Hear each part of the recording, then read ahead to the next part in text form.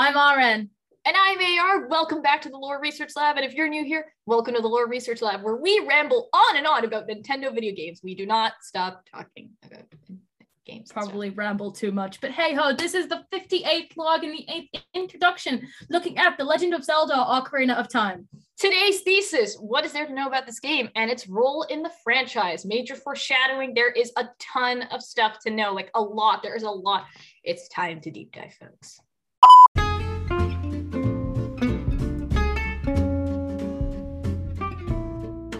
So this is a game, it's actually been discussed way back in season 1, like how long ago? Like there's an extra dedicated to it, and I remember way back then when I was but a fledgling researcher, and I was like, okay, I'm just gonna do this extra, and I'm just gonna talk about this game, so that way anytime it's brought up in season 1, you'll get the full picture. I was very wrong, because I don't think it's descriptive enough. There's kernels of information about The Legend of Zelda: Ocarina of Time and other episodes that I have done, as well as RN. We've both discussed this game at multiple different points in discussions and theories we've done. So I am personally extremely conscious of the fact that I have talked about this game before, but I have also spent a great deal of time, and I think RN as well, spent a great deal of time thinking about the fact that this game deserves its own proper episodes, like proper episode, not just being like a supplemental thing to another game. Like it's a game. Yeah, it's almost weird that I did the introduction to Majora's Mask before we both did this one, considering Majora's Mask is the sequel to Ocarina of Time. I feel like, and also it's also weird because Ocarina of Time was the first Zelda game I ever played. It's one of my favorites. That and Majora's Mask. I mean, I'm not gonna lie, I love all Zelda games because I'm a nerd, as we both are. But, yeah, that's the way that it goes. Ocarina of Time has a special place in my heart for being the first Zelda game I ever played. So, I mean, classic AR. We did this out of order, you know. Yeah. I'm blaming this one on you. This was meant to be your job. Yeah, you're right. You're right about that. And this is not the first time I've done something like this, so I take full ownership of that mistake of mine. I'm so disorganized, but I think that's a staple. Okay. Great. Let's keep talking. Okay, I'll keep talking. Move on. Yes. We're never gonna get through anything. You are correct. So one last thing to mention, folks, because this is really just a housekeeping section. We're not talking about anything in particular here. So recognizing that this has been discussed before, just keep that in mind. But this is going to probably be the most streamlined version of information. For a given definition of streamlined. Yeah, we tried. We attempted. It's definitely going to be more descriptive than anything else we've done before this, and it's all going to be packed into one episode, like one big major episode. It'll probably be multiple parts, who knows? But this is also going to be very spoiler heavy. I think that just goes without saying, because we're going to talk about story and stuff like that. Characters and what, like, spoilers. You have been warned. Yeah, you have been warned. So if you want to, like, if you haven't played this game, go play it. If you don't care enough to go play the game, keep listening. Yeah, exactly. Everybody ready? Okay, let's get into it and properly discuss. Let's go.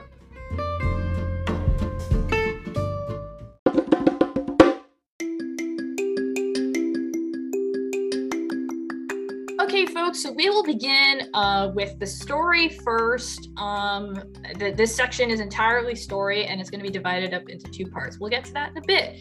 There's going to be a ton of name dropping, but if it doesn't make sense now, RN and I will explain it later, and it will hopefully make sense then, right? Hopefully. Yeah, hopefully. We'll get into the rest of It'll make as much sense as anything we ever do here does, so...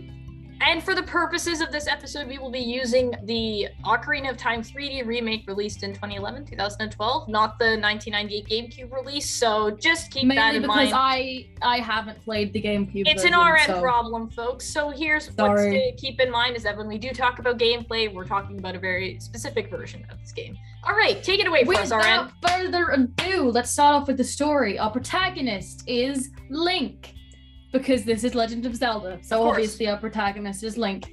A 10-year-old boy living in a forest known as Kokiri Forest, home to a race known as the Kokiri, and they don't age. It's very, very...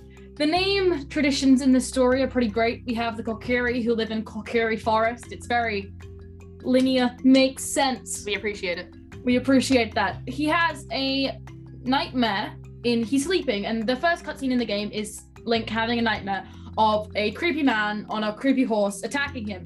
Lovely. He wakes up from this nightmare, awakened by a fairy named Navi. Each Kokiri child is expected to have a fairy companion, and Link, up until this point, lacked one. So it's pretty important that he now has one, because he's like... It's like a coming-of-age ritual. He's a legitimate Kokiri now, I guess. So now, Navi advises Link that he needs to meet the Deku Tree now, because something's very important. Link needs to do stuff. So he needs to acquire the Kokiri sword and also purchase a Deku shield in order to meet the Deku Tree, who's the guardian of the Kokiri. And when Link meets with the Deku Tree, he will learn that the Deku Tree is deathly ill because of an evil monster that is cursing him. It's like draining him of his life force, I suppose.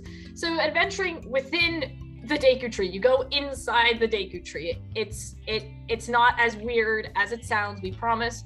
It is just a tree. It's just in the inside a tree of filled a with tree. doors and puzzles, which is slightly odd. There are a lot of things in this. It's a magical tree. It's a magical tree. Just think of it that way. So anyways, it's a magic tree, guys. Link adventures through this, through the inside of the Deku Tree. He'll eventually find a fairy slingshot, a very useful item to have. Link will eventually need to defeat the monster that has kind of made the Deku Tree ill in the first place. And it's this evil entity known as Queen Goma, which is this arachnid type creature that's been laying eggs and stuff. It's kind of yucky. Anyways, the Link will defeat Goma and things will be fine, I guess. But then when you exit the Deku Tree will tell you that it's actually way too late to save him. So in his dying breath, entrusts Link with his destiny to save Hyrule, to save the land of Hyrule. He details how the villain, who dispatched Queen Goma in the first place, is aiming to use the power of an ancient relic created by 3 primordial goddesses known as Din, Nehru, and Furore for his own benefit. These 3 goddesses created Hyrule, so they have a very important role in the lore and stuff. Din created the earth, Nehru gave the world life or something, and then Furore gave the spirit of law to that life. So like they have a role in this universe that's very important. So before the Deku Tree finally dies off, he gives Link the spiritual stone known as Kokiri's Emerald and then passes away, and this emerald will be a very important token later. So yeah, then the Deku Tree, he's gone now. He withers away, I suppose. And just as a side note, keep in mind, this is also pretty universal for like most Legend of Zelda games. The currency in this game are known as rupees, and this is what Link will need to procure throughout his journey in order to purchase stuff, because buying stuff is very important. Yes. It is very important. It's an important game mechanic because there's other like stuff that you'll need to do that requires you buying items. Anyway, Link leaves the forest, where he is given an ocarina from his close friend Saria as a gift to remember her by, as he officially leaves the forest boundaries. In case anybody didn't know, an ocarina is a musical instrument. I didn't know this until I played this game, so it's a wind instrument as well. It's a wind that's instrument. What an ocarina is. You blow in it, it makes a cool noise. Yippee. Yippee. That's when Link runs into Kapora Gabora, which is an all-knowing owl who frequently tips Link off about where to head next in a really creepy, slightly cryptic roundabout way. Like that really annoying oracle in every adventure story ever? Yeah, that's Kapora Gabora. Yep. But before Link can fulfill his destiny of saving Hyrule, he must first head to the castle and meet the princess.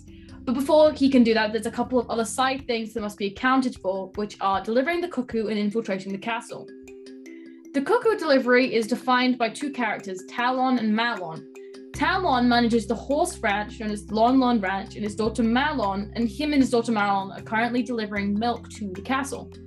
However, Malon, who is still waiting outside, suspects that her father has fallen asleep somewhere after delivering the milk, so she gives you a cuckoo to hatch and use to wake him up. First, Link must avoid being seen by the guards and enter the castle grounds safely, then use the cuckoo to wake up Talon. The reason you need to wake up Talon is because he is leaning on a box, and the box is blocking the secret way into the palace. So once you wake him up, he'll get up and stop leaning against the box, and then you can push the box and then get inside the castle. Yep. So once he wakes up, Talon will return to Malon, and then you can infiltrate the castle. And also, just as a quick side note, Malon is actually the same age as Link as well, so she is also a child. And she's like, yeah, my dad does not have his stuff together. He needs to work on that. He keeps falling asleep on the job. Anyways, so once Talon wakes up and runs away, Link can move, I think they're the milk crates he was delivering. He can move those crates into place and jump into that this shortcut, this small crevice. It's a small hole. And then the infiltration begins, where Link must be, he needs to avoid being seen by numerous guards in various different courtyards, and they all kind of move around in different intervals, so dodging them requires some level of expertise. This will lead Link to the main courtyard where Princess Zelda is located. That should come as a humongous surprise. She explains a similar dream that she had, a similar dream referring to Link's nightmare at the very beginning of the game. She explains that she had a similar dream and believes there's a connection between her dream and the destiny that was entrusted to Link. It's not that she knows what Link was told by the Deku Tree. She just knows that there's a connection between her dream and Link because she sees this ray of light and it's supposed to signify a boy from the forest with a fairy, and that's exactly what Link is. But her dream is actually in fact a prophecy. So there's this idea of a dark cloud covering Hyrule, and then the ray of light stuff happens that's embodying Link, but the dark cloud comes first. And she further explains that through this stained glass window where she is snooping on her father in the kind of main throne room, she sees this man named Ganondorf and believes he is the man that embodies this dark cloud. He is the villain of this game. That is what she believes. And we also see this man in Link's nightmare too. So yeah, he's got to be the bad guy. And because she believes he's evil and he needs to be stopped, she wishes to join forces with Link in preemptively stopping Ganondorf from ruining Hyrule by acquiring the legendary relic known as the Triforce, which is capable of stopping evil if it is in the right hands. So the Triforce was created when Din, Nehru, and Furore left the mortal realm and departed for the Okay, I'm just gonna quickly clarify here. I looked up the origin myth, and just to clarify, what happens is the world was in chaos, and then Din comes along and creates the material world. Nehru comes along and creates water and gives order to the material world, and then Furore creates life that follows all the laws on the material world. Yeah. Okay. And then as they leave, the nexus point where they leave, yes, that is the Triforce when they go back to the heavens. Yes, so it indicates this kind of supreme power that exists in a realm the mortals cannot easily access. It's meant to be placed in an area where normal people cannot reach it because it's the so sacred powerful. Realm. It's so powerful. That's exactly the case. In the wrong hands, such as someone who's evil, very, very bad things can happen with extremely, extremely dire consequences. So it is important. This is all end of the world kind of stuff. The stakes are extremely high, and Zelda is very much aware of this. So she believes her and Link are capable of handling this task. Anyways, Link then meets with Zelda's royal attendant Impa, who teaches Link an important song to play on his ocarina as a member of the Sheikah clan. So Impa is privy to knowing this information because not only does she believe in Zelda's prophecy, she also believes in, ensuring the safety of Hyrule. And yeah, because Link is a part of this prophecy, of course she's going to trust this 10-year-old kid with this song. And she's trying to protect the royal family and stuff. Impa's got a lot of responsibilities, folks. So it is a main storytelling function and a game mechanic that Link learns songs in order to progress through his journey, as they open paths that would otherwise block off the average individual. Impa teaches Link Zelda's lullaby, which will allow him entry into many different locations in Hyrule, and these locations in Hyrule are usually indicated by requiring a member from the royal family or royal personnel to enter. So a normal person cannot enter under these circumstances, but the song is like a password. Zelda's lullaby is a password for a lot of things. Anyways, Impa advises Link to head over to her hometown, Kakariko Village, in order to access the passage leading to Death Mountain. Impa is essentially tasking Link with procuring the remaining 2 spiritual stones, just like the one Link received from the Deku Tree. After getting permission to scale the path up the mountain and also purchasing the Hylian shield, since the Deku shield is flammable and bringing a flammable shield to a place defined by lava is not a good idea, Link enters Goron City, home to the rock-eating group known as Gorons. Gorons live in Goron City. Like I said, the naming in this game, very logical. It's easy to get your head around. Yep. The Gorons are very friendly, and Link, at Navi's recommendation, must travel back to Kokiri Forest and into the Lost Woods to find Saria. The reason you must do this is because once you go inside, you find that you can't talk to the leader of the Gorons because he's really sad, and he's like, I want to hear something happy, I'm really depressed. So Navi tells Link, go back to the Lost Woods and talk to Saria. And you go back to the Lost Woods, which are next to Kokiri Forest, and you find Saria. And Saria will teach you Saria's song in the Sacred Forest Meadow. Link will then go talk to Darunia, who is leader of the Gorons, and you will play Saria's song for him, and he will be happy again. Yay! Magical depression curing song. Let's go. He gets cheery again. He perks up, and he informs you that he's been very depressed because the Gorons cannot access Dodongo's cavern, which is a bad thing because all the food comes from Dodongo's cavern. So, everyone's slowly starving. They eat which rocks. Is bad. They eat rocks, so, They eat rocks, but they only eat specifically the rocks from Dodongo's cavern. Yep. So they're all slowly starving to death, which is bad. Yes. But they can't access Dodongo's cavern due to boulders blocking the entrance, among other problems. Namely, that Dodongo's cavern is full of Dodongos, and those try to kill people. Yes. Not great. Nope. He gifts Link with the Goron bracelets, which give Link the strength necessary for picking up bomb flowers, which are essentially just bombs that grow out of the ground.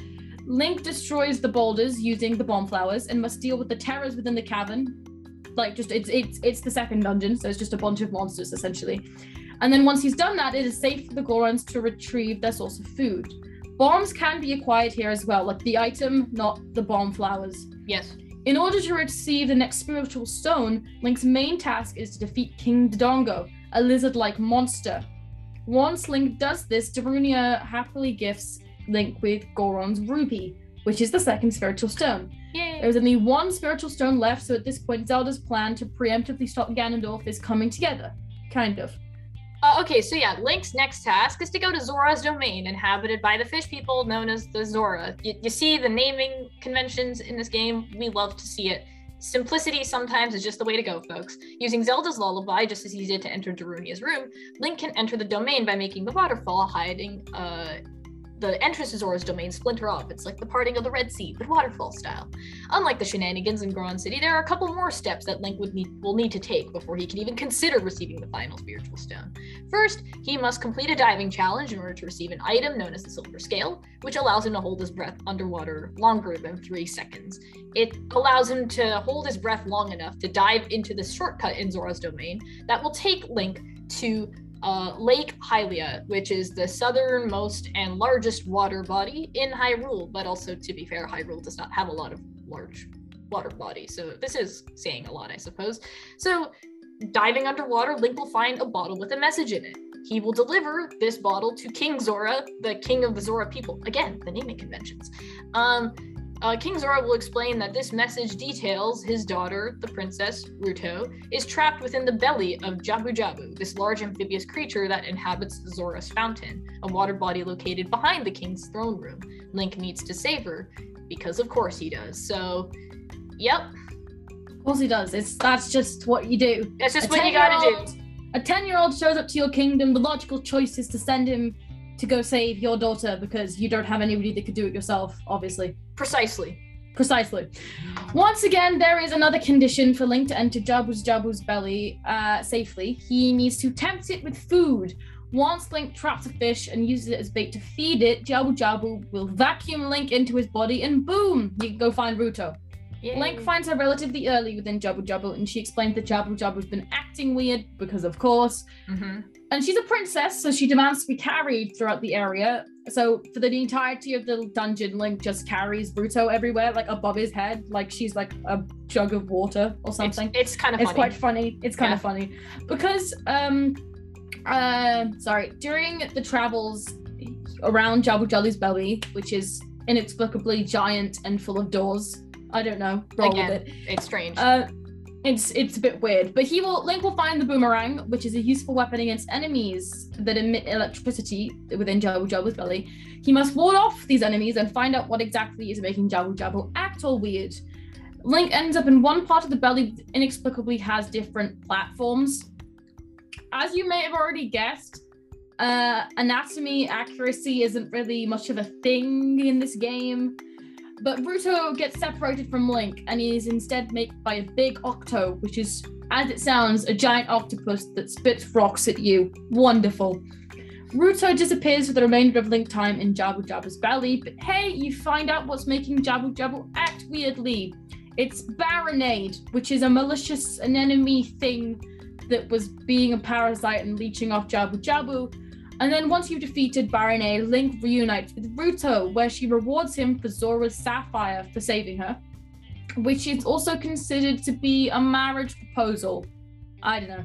I guess it makes sense. Big question mark on that one. So anyways, folks, Link did it. He procured all 3 spiritual stones. He now needs to return to Zelda, and the two can go forward with their plan to stop Ganondorf. Of course, neither RN and I, we haven't necessarily fully explained how they plan to do this. We're going to get into that now. Now, the thing is that, of course, Link has to reunite with Zelda so they can execute this plan, right? But it appears Link's nightmare comes true when he returns to Hyrule Field, about to enter the castle again. So when Link is approaching the entrance to the castle town, he sees Zelda and Impa rushing out of the castle on horseback. And this was also shown in his nightmare, so things are coming true. Zelda checks something into the moat before Link sees anything else or anyone else, and that's when Ganondorf appears and on his horse, and he demands that Link tells him, you saw the princess and her attendant on horseback, where did they go? Link will not tell him. So then Ganondorf fires this magic ball at him and it stuns Link, and I guess he applauds Link for trying to stand up to him or something, but he chases Zelda and Impa off into the distance, and you don't know where that goes. So Link, you don't have the time to deal with that right now, so you gotta go find out what Zelda chucked into the moat. This is revealed to be the Ocarina of Time. Oh my god, it's the title of the game, folks. This triggers a memory associated with the instrument. Zelda explains that when Link picks up this instrument, the two of them will no longer be in person together, but there's something very important that Link must still complete. There is a song that he must learn, known as the Song of Time. Link now has all the tools necessary to access the Triforce. So Link must now travel to the Temple of Time, which is located not far from the Castle Town Market Square, where the Door of Time is located within the temple chambers. Placing the spiritual stones in their pedestals and playing the Song of Time opens the door to a secret chamber, a fateful chamber. Dun dun dun, dun, dun, dun. Link finds within this chamber the resting place of the Master Sword, fixed in the pedestal. As any sensible 10-year-old would do, Link pulls the sword out of the stone. But, plot twist, turns out Ganondorf was waiting for Link and Zelda to do all the hard footwork of opening the secret door in the Temple of Time, so he can access the sacred realm where the Triforce is located.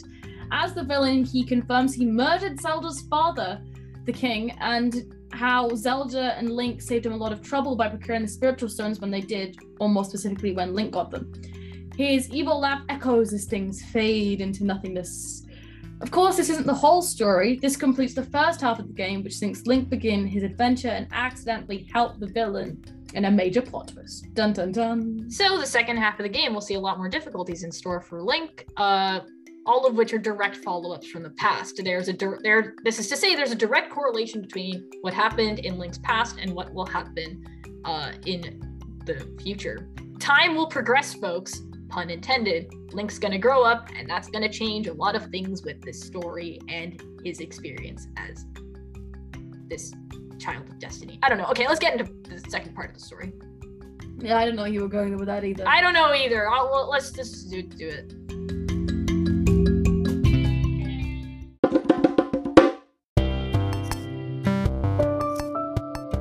All right, Link wakes up in the Sacred Realm, also known as the Temple of Light. And this is actually basically like the last stronghold or something in this area of the Sacred Realm where good still prevails. But anyways, Link is awakened by an elder sage named Rauru, who more specifically is the Sage of Light.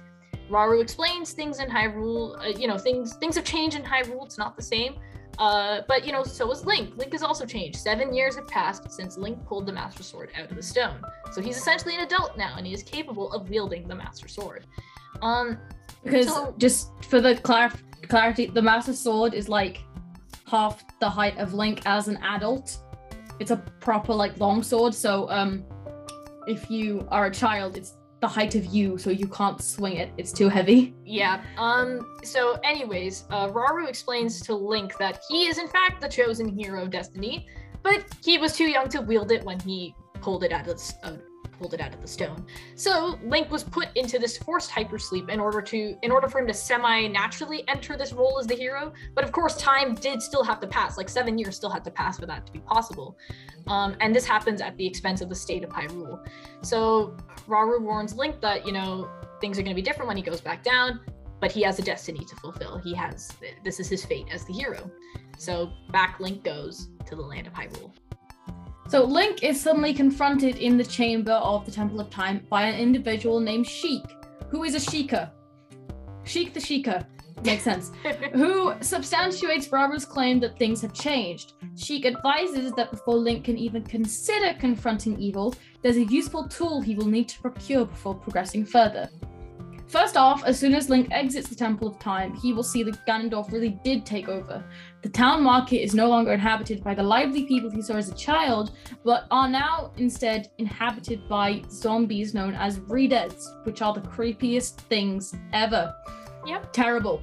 So anyway, Link, at Sheik's request, heads to the graveyard in Kakariko village, home of the Sheikah, entering the grave of the former groundskeeper called Dampé. After Link completes the task set out for him, Dampé's spirit rewards Link with the hookshot.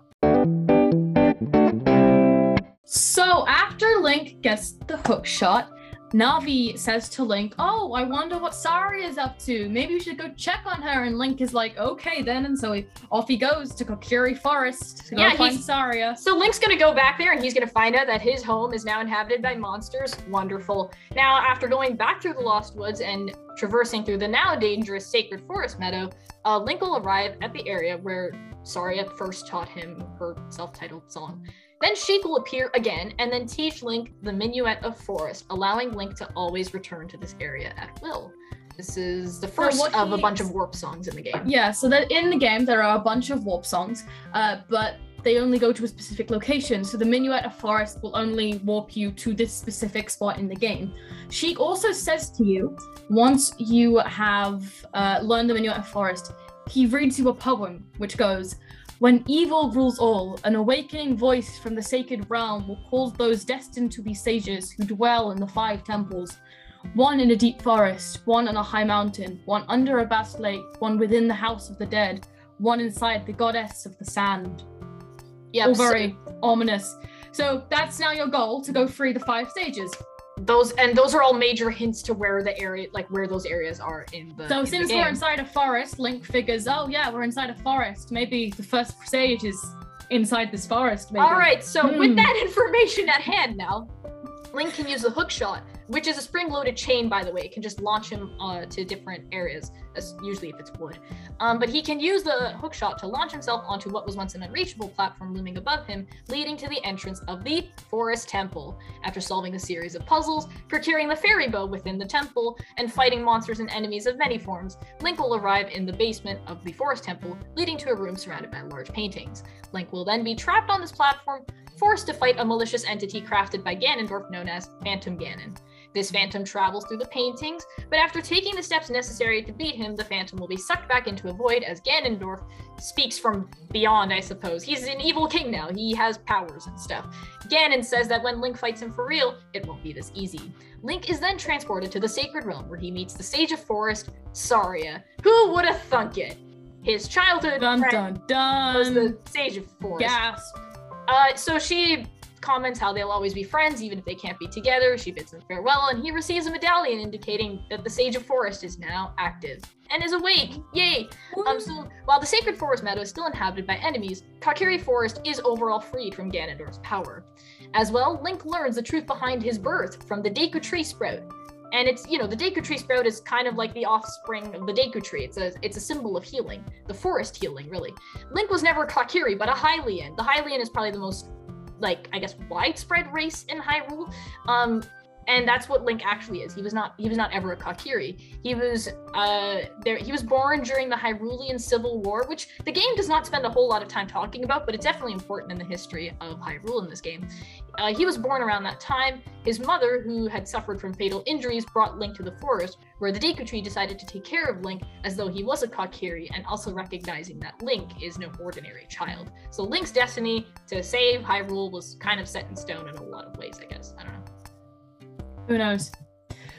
Anyway, after this, Link will return to the Temple of Time, and Sheik will go, hey, want to learn a warp song so you can come back to this place conveniently every time without having to run through a forest of redeads? And Link goes, sure. And so Sheik teaches Link the Prelude of Light, which will let him walk back to the Temple of Time anytime he wants, which is useful because you don't have to run through the town full of redeads, aforementioned, which is not fun. It's good. After that, you have learned the Prelude of Light. Link can go back to the poem Sheik taught him, which about all the stages, and go, maybe I should go free the other 4.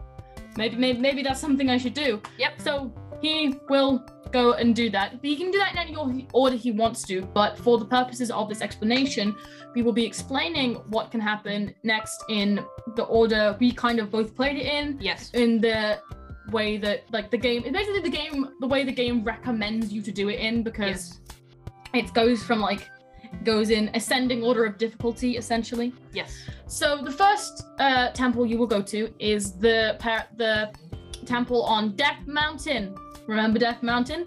Which rains down rocks and prevents safe travel. Fun.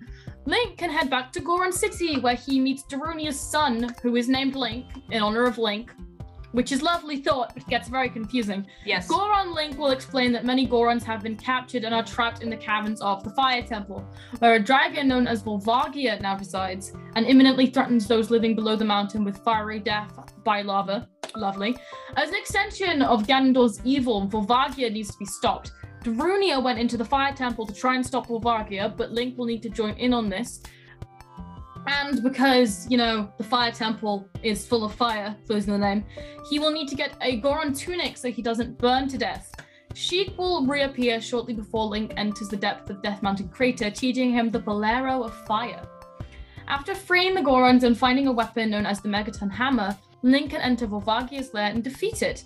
Note that Darunia is now absent, despite Darunia having explained the situation to him when Link first entered the temple, and Link having seen Darunia enter Volvagia's lair. Very mysterious disappearance. Mysterious disappearance. I wonder what that could mean. After this is done, Link once again is transported back to the Sacred Realm, where it is revealed that Darunia is the stage of Spire. My god! I never would have guessed No one saw that coming! Darunia bids Link farewell, and he receives a medallion. He receives a medallion indicating the Sage of Fire is now active. With Volvagia defeated, the threat to individuals living in the villages below Death Mountain is eliminated. Yay! Yeah, Good so job, people Link. in Goron City can live in relative peace again, and Kakariko Village is no longer going to be flooded by lava, I suppose. Okay, next up, Zora's Domain. Well, okay, going there is not quite the same. Navi notices there's snow on the way there, so that can only mean good things. And okay, well, that's because Ganon froze the whole place over. So yeah, Zora's Domain is just a gigantic ice rink now. Wonderful. Link finds some areas encased in red ice. Red ice is different than just the general normal ice. King Zora is also encased in this red ice, so that's fun. Zora's fountain is also frozen over, but this allows Link to access the ice cavern. In there, Link can find the blue fire necessary for melting red ice, as well as the iron boots, which will allow Link to be heavy enough to walk along the bottom of any deep water body. After thawing King Zora out, King Zora will give Link the Zora tunic, which allows Link to breathe underwater. Tunic properties in this game. Tunics are just so overpowered. They're the go-to clothing, obviously, if you want to survive harsh conditions of any kind. I don't know. But King Zora will inform Link of the troubles at Lake Hylia, where Ruto has gone to try and stop evil from winning out at the Water Temple. Things are not right at Lake Hylia. So Link can head over to the lake. He has to take the long way around, though. That shortcut's no longer accessible, where Sheik will meet him and teach Link the Serenade of Water. Using his new pair of fashionable boots and this tunic that allows him to breathe underwater, Link can use the hook shot to unlock the gate to the Water Temple, entering this underwater area. Once there, he will reunite with Ruto, who gets upset that the person she proposed to as a 10-year-old kept her waiting for 7 years. That's not great. But the fish princess does have her priorities straight. Her main focus is to thaw out Zora's domain and believes that solving the problems at the water temple will result in Zora's domain unfreezing. She explains to Link that he will need to repeatedly change the water levels in the temple in order to access the room where one of Ganondorf's minions reside, a monster responsible for affecting the water in the first place and making it unnatural. There's a ton of puzzles to solve. It's very tedious. We'll get into that later. In this dungeon, like within the areas of the different rooms of the water temple, Link will fight a shadow version of himself known as Dark Link, and then also be able to upgrade his hook shot into a long shot. It's actually a useful item. We know the wording of long shot can sound like it's like a joke, but it's not. Upon reaching the final room, Ruto's voice can be heard, informing Link that the water here isn't normal, and like Darunia before her, she's nowhere to be seen. I wonder what that can mean. Link must then battle it out with Morpha, an aquatic amoeba that manipulates itself to appear as multiple tentacles formed by this unnatural water. However, Morpha's true form is a red nucleus. Link defeats Morpha once this amoeba is struck enough times. Woo! After this has been completed, Link is once again transported back to the Sacred Realm, where it is revealed that Ruto is the Sage of Water. I never would have seen that coming, honestly. I thought it was going to be that one Zora who runs the shop in Zora's domain. I didn't think it was going to be her. No way. Oh my god, guys. No. Could never. No How way. did this happen? Absolutely no way. Anyway, she bids him farewell. Too bad they can't get married, I guess. And he receives a medallion, indicating the Sage is now active. Are you guys spotting a pattern yet? I'm not. Maybe a small one.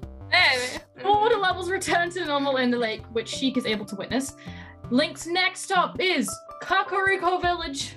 When Link first enters, suddenly the village buildings are covered in flames. Oh no. Oh, no. And Link reunites with Sheik, who warns him that something is emerging from the well. Double oh no.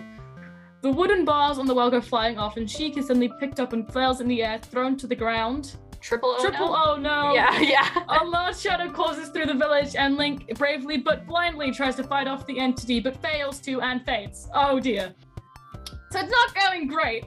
But Sheik wakes him up, and now as the village is being rained on, so like as in like rain, so it's not The fire's been put out. The fire has been put out. Yay! They inform Link that a shadow monster broke out of the seal Impa sat on it long ago, now making its way into the covert Shadow Temple located in the graveyard. Boo!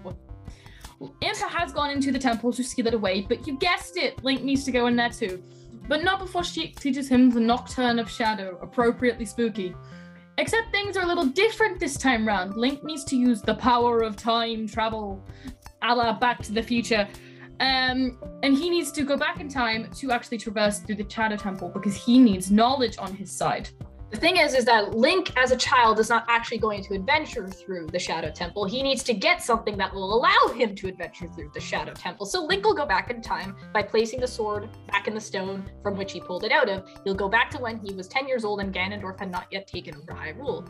So Link using time travel tricks, there's kind of this preliminary step that Link needs to do before he can do other things. He must learn the song known as the Song of Storms. He will learn this as an adult. So there's some very time shenanigans going on here, folks. So essentially he learns the song as an adult, but he played it for this man known as the Phonogram Man who resides in the windmill in Kakariko Village. That makes this man go stir crazy. He will tell Link that, hey, some crazy kid from 7 years ago taught me this crazy song, and then he'll teach you the song, and then that's how you learn the song. And then you go back in time as child Link, and you play it for the Phonogram Man, who was much happier 7 years ago. And then you'll be like, oh wait, the windmill's going really fast. So again, time traveling shenanigans. So the windmill will spin really fast, and that will lower the water levels of the well somehow. So now Link can actually go into the well where technically Bongo Bongo has been sealed away, but you will not see Bongo Bongo as a child. Anyways, when Link adventures through this extremely horrific and creepy area that implies some very dark history in Hyrule, Link will find the Lens of Truth, which is this glass that reveals hidden areas and rooms and things like that. Arin and I think we agree that we're currently discussing the creepiest part of the game. The bottom of the well is a terrifying place to adventure through, and the Shadow Temple is no exception. Yeah. With the Lens of Truth in his possession, Link travels back into the future, returning to the Shadow Temple. The Lens of Truth is necessary for solving the majority of the puzzles in this dungeon. Within the really creepy dungeon, Link can find the hover boots, which will allow him to briefly hover over gaps where there is no path. There are multiple open chasms within this temple, so yeah, this is pretty useful. Link's travels will take him to the room housing the shadow monster in question. And again, Impa, nowhere to be seen. Wonder what that could mean. Not sure. Not sure. Fighting the monster on a large drum, Link battles Bongo Bongo, who featured in our Throwing Hands episode, if you've listened to that. Yep, that's a fun one. But Bongo Bongo can only be seen using the lens of truth. His eye is his weak spot, so when Link stuns his large disembodied hand enough times, he gets the opportunity to attack his eye, and then Bongo Bongo will be defeated. Hallelujah. And it's great, it's wonderful. You've defeated the shadow monster. Woohoo! After this is done, Link is once again transported back to the sacred realm where it is revealed, drumroll please, Impa is the Sage of Shadow. You know what? I honestly thought it was gonna be the Phonogram Man, but I guess not. So Impa is in fact the Sage of Shadow. She will bid Link farewell, just like the other sages before her, but comments that Zelda, who's been absent this entire time, might I add, is in fact safe. So at least Link knows he has the information that Zelda's actually doing okay. We don't know where she is though. So Link receives a medallion indicating that, this sage is also now active. Peace is returned to Kakariko Village once and for all. They had the threat of Death Mountain destroying life, and then now they had the Shadow Monster. Kakariko Village has been through a lot in this game. The last region of Hyrule Link needs to tackle in his journey also happens to be Ganondorf's homeland. There are a number of things Link needs to take care of before entering the temple associated with this region of Hyrule. Firstly, Link must enter Gerudo Valley and then enter this area known as Gerudo Fortress, where he must save these carpenters that are captured by the all-female race known as the Gerudo. Because within the Gerudo Fortress, this is the Gerudo stronghold. The carpenters have been trapped here.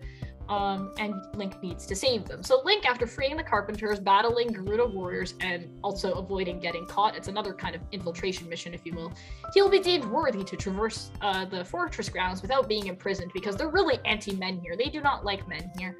And this will allow him further access to the desert, which is the area Link actually needs to go towards, he actually needs to go to the desert. So Link, using the Lens of Truth and the hover boots, must cross the Haunted Wasteland, using the accompanying riddles to access the real desert area. The Haunted Wasteland is this kind of mirage desert, and it's very easy to get lost within it, so there's only one true path and things like that, so he's just gotta figure it out. This will lead Link to the Desert Colossus, home of the final temple. Upon entering the Spirit Temple, Link will see two messages written on two large ovular tablets, one indicating that he must return as a child and the other stating that he must acquire the necessary hand gear needed for exploring the temple. When Link exits the temple, Sheik will teach him the final warp song, known as the Requiem of Spirit. Woo! Yay! Now you have all of them. Congrats. Similar to what he did with the Shadow Temple, Link travels back in time and returns to the Spirit Temple as a child, using that very helpful warp song he just learned. Convenient. Yep. There he meets the Gerudo chief known as Naboru, who is secretly conspiring to defeat Ganondorf. That can't end badly at all. Nope, not at all. However, because the passageway into the left side of the temple requires someone small to enter, she enlists Link's help to acquire the treasure she feels is necessary for taking Ganondorf down. After traveling through the temple and arriving at the platform housing the treasure, Link will witness from above that outside the temple, Naboru is being sucked into a magical void of sorts, as he warns Link to flee, as two witches circling her trap her in the void. The two witches travel into the temple, but with Naboru out of commission, all Link can do is take the treasure in her place. The silver gauntlets. Link can wear these as an adult, so by traveling forward in time, Link can wear these new gloves and move heavier objects with ease. This will allow him access into the right side of the temple. After traveling through the temple, Link will face an enemy known as an Iron Knuckle, although something seems off about it. When the Iron Knuckle is defeated under the armor, it is revealed that Naboru was brainwashed to fight Link by the witches, revealed to be... You're doing great. Revealed to be the twin robot consisting of 400-year-old twins, Kome and Take. They are way past their expiration date. Oh, very much so. Old and crusty. They use their powers to make her disappear when she tries to run away from them. Link will find the mirror shield, which will allow him passage into the elusive room the twin Ruva sealed themselves in. These are two witches who functioned as leaders to the Gerudo from the shadows, and were Ganondorf's surrogate mothers, which quite honestly explains a lot about the guy. As two witches, they are individually known as the Sorceress of Fire, Kome, and the Sorceress of Ice, Take, respectively. Link must use the mirror shield to reflect their attacks, and that's only the first phase of the battle. Yes, because Kome and Kotake will combine and form what appears to be a significantly taller but younger-looking Gerudo sorceress, combining their magical powers as well. So they do a double dynamic attack or something. They even have a name for it. Link must repeat the reflection of attacks in order to weaken the Twin Rova, reducing them to their true form. So if Link does it enough time, he will defeat them. Once they are defeated, they'll eventually pass on, but they bicker and try to curse Link. It's actually kind of comedic. The game dialogue in the scene is intentionally made to be funny. I think we're supposed to be laughing at them.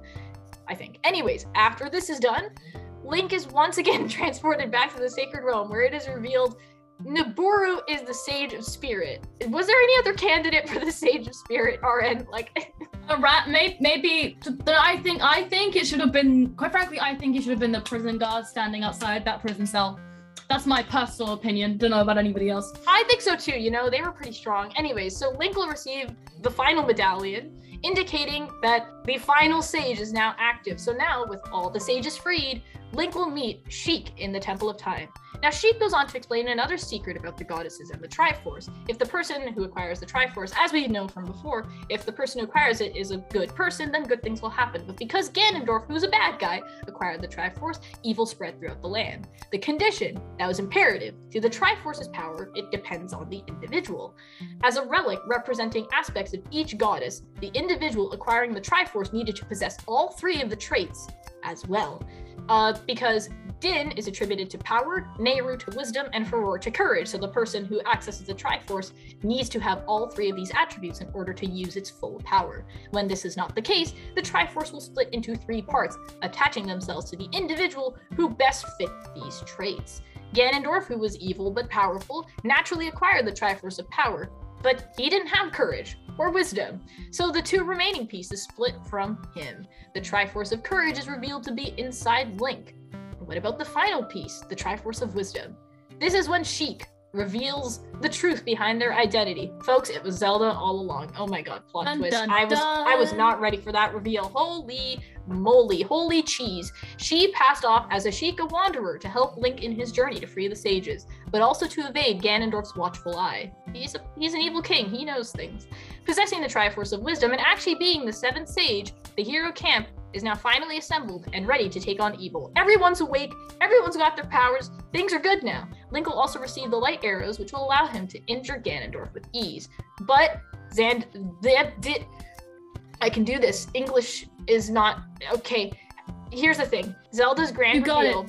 I can do this, right? Zelda's grand reveal does not come without a price. Tell us, RN, what happens next? Turns out Ganondorf was eavesdropping and realizing how, damn it, never saw that one coming. Nope. And realizing how Zelda evaded him for so long, he traps her in a pink crystal thing and transports her to his castle, taunting Link to come and fight him once and for all.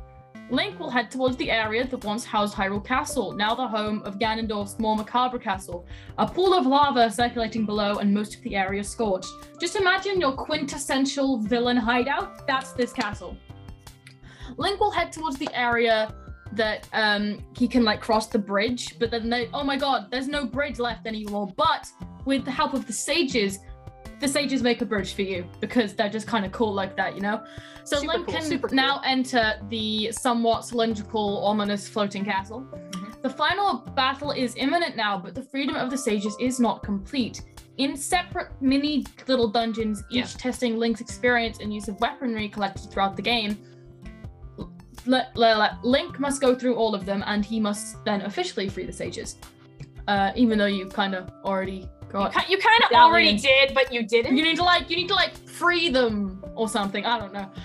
Anyway, including Rauru actually, and they all advise Link to hurry, and like you're just kind of playing through. Like every time you free a sage, they go, "Hurry up!" And Link is like, "I know, I'm hurrying."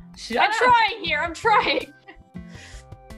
Anyway, the golden gauntlets can be found in one of these dungeon rooms, allowing Link to lift large stone obelisks, or just about anything at this point. Like, I'm not joking, there's this one moment when you get the golden gauntlets, and you literally bench press an entire ass stone pillar thrice the height of you and yeet it across a room. It's amazing. Yeah. Anyway, once this process of freeing the sages is complete, all the barriers blocking doors of the castle are removed, now properly opening the way for Link to confront Ganondorf once and for all. Link, after traveling through numerous rooms and winding staircases, will arrive in a chamber where Ganondorf is doing that quintessential villain thing of aggressively playing macabre music on an organ. The Triforce belonging to each individual begins to resonate as the Triforce wishes to be whole again, as all things do. And Ganondorf, wanting to consolidate power, challenges Link to battle him, as this duel will determine the fate of the world but this is only after Ganon fails to hit the Triforce from Link by force. Much like that battle way back when against Phantom Ganon, Link must play magical sword tennis and deflect Ganon's magic back against him. Using the light arrows and repeated attacks using the Master Sword, Ganon can be weakened, and this is reflected in how tattered his cape becomes. Link will succeed in defeating Ganondorf, but Ganondorf will not go without one last Dorf. I forgot, I'm sorry. No, Ganondorf will not go without one last attack. While Zelda is freed from the Crystal Prison, Ganondorf, using what strength he has left, begins to destroy his own castle.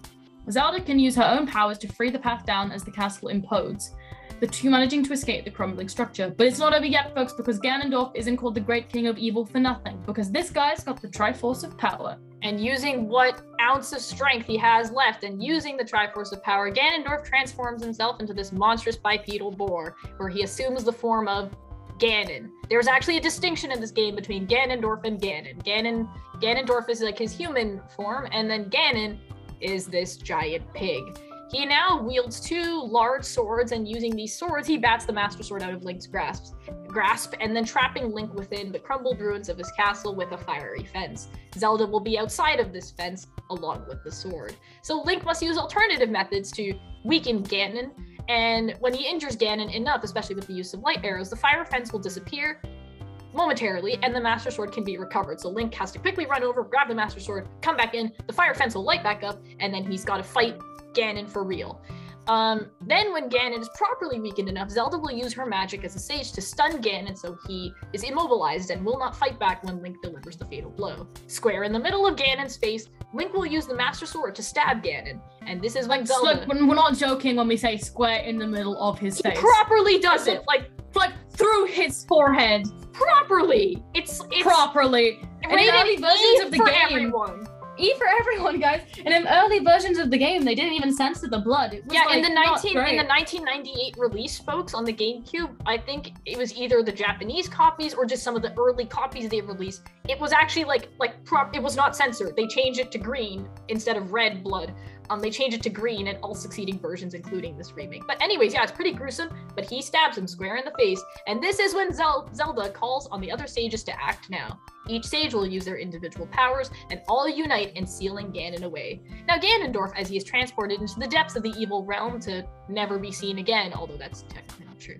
As he's being sealed away, he states that as long as he has an opportunity to reclaim the Triforce, and as long as he wishes to take down the heroes, he will always return. And he curses them on the way out. But at least for now, with evil quelled, everyone around Hyrule rejoices. We get a nice credit scene where everyone around Hyrule is celebrating peace times. The sages oversee peace return to Hyrule from the peak of Death Mountain, leaving for their own realm with their work done. After this, Link and Zelda meet. She apologizes for bringing Link into this mess she believed that she created, and wishes to transport Link back to when he was a child, as she believes that heroes are not needed in peacetime. Because on some level, the whole thing of Link becoming the hero, it just unnaturally happened. He didn't get to grow up naturally. He was kind of just forced into the hero role because of how things quickly went south in Hyrule, you know? So, using the Ocarina of Time one last time and playing her own lullaby, Zelda returns Link back to the chamber in the Temple of Time when he first drew that sword. And he finds...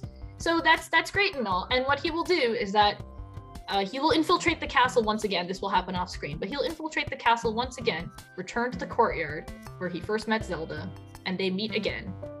And that's Yay! And that is the end of the story of Ocarina of Time. This is complicated storytelling out of the way. It's time to get into the main cast of characters, the temples, entities, and other things to know about them. Oh boy, we haven't even gotten into the bulk of this episode. This is gonna be fun.